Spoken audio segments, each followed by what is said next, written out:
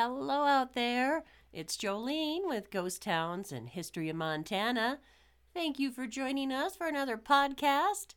Today, I'm going to tell you about the first school in Montana taught by Lucy Darling amid wild surroundings. This one appeared in the Ekalaka Eagle, March 12th, 1920. In the early 60s, gallows frames on which the vigilantes hung road agents were more conspicuous than either schoolhouses or churches.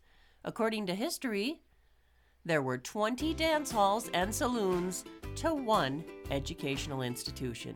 Yet, the first thought of the pioneer was, we must educate our young.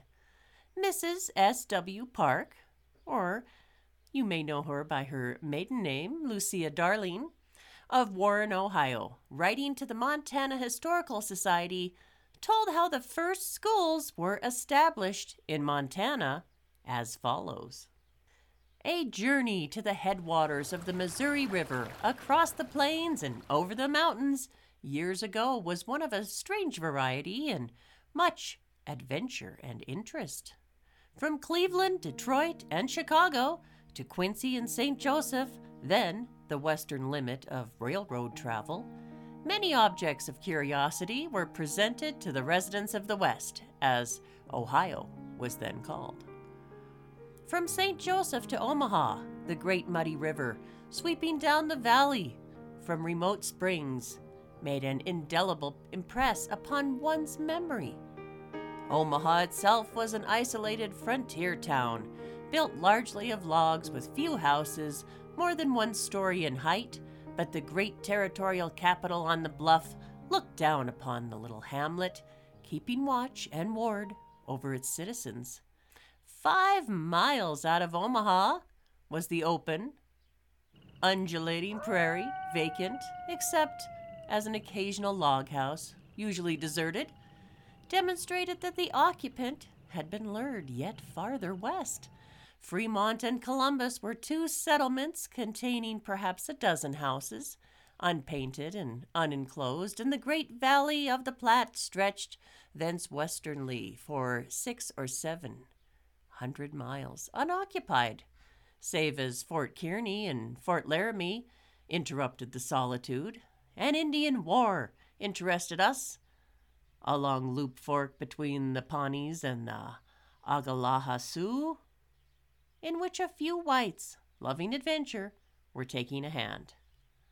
The Platte Valley seemed a useless waste, incapable of growing anything more than coarse grasses, sage, sunflowers, and smaller blossoms.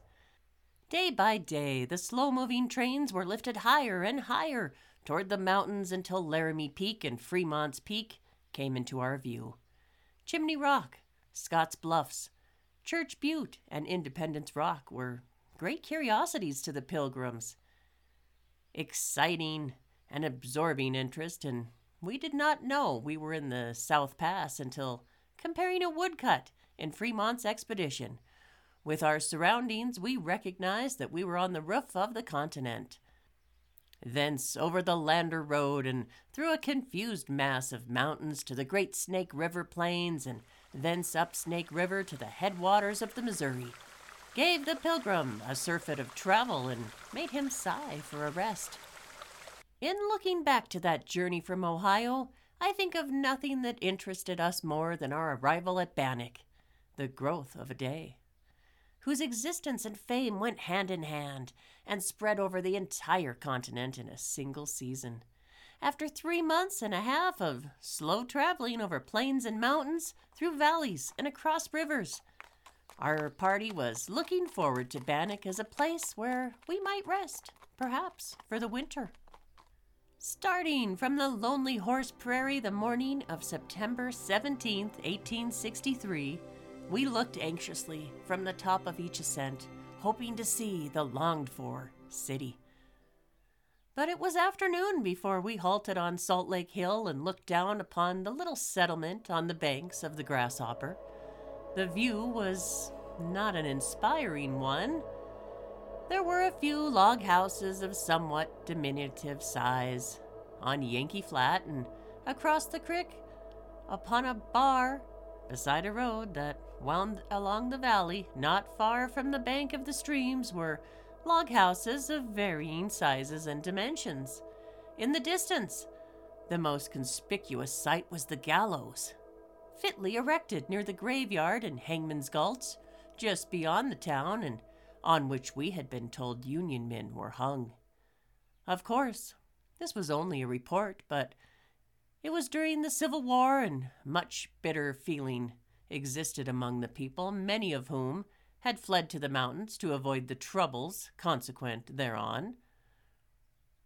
As we stood on the hill overlooking the Valley of Promise, a small boy of the party exclaimed, "Say, Papa, Bang Up is a humbug," or Bannock is a humbug.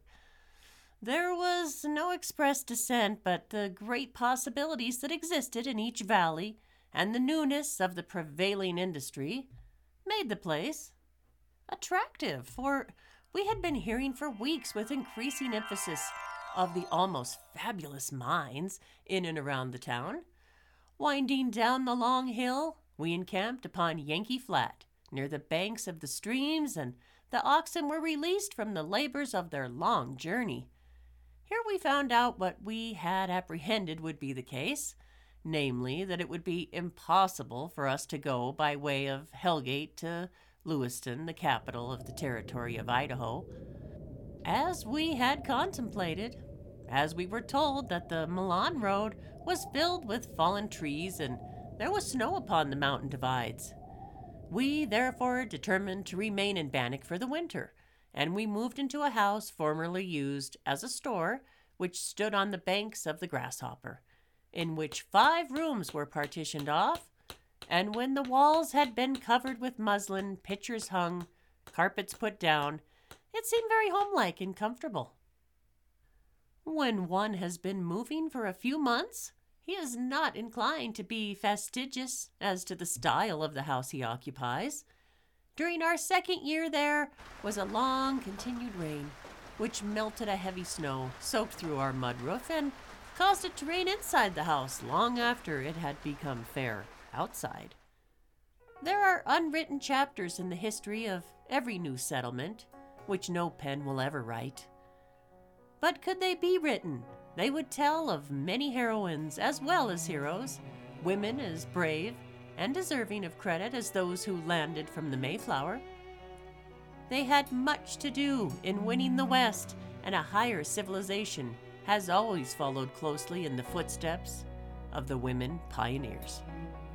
It is the pioneer homemaker and the pioneer school teacher who have paved the way for the permanent church and Sunday school, and have often exerted a more lasting influence than was realized at the time.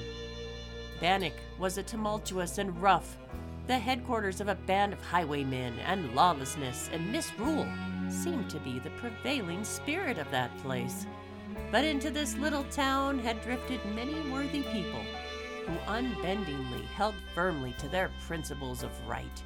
There were few families there, and the parents were anxious to have their children in school, and it never was known when there came a cry from the children that some schoolma'am did not rise up in response. I was requested to take charge of such an institution, and the question of finding room in which to teach was a matter of some difficulty. We learned of a man in town who owned some houses, which it was thought might answer the purpose, and Chief Justice Sidney Edgerton, who was my uncle, went with me to interview him. With some difficulty, we found his humble residence and rapped loudly at the door. For some time, no one responded, but finally a man's voice called, "Come in." Pushing open the door, we saw, in the dim light, a man lying on buffalo robes on the floor.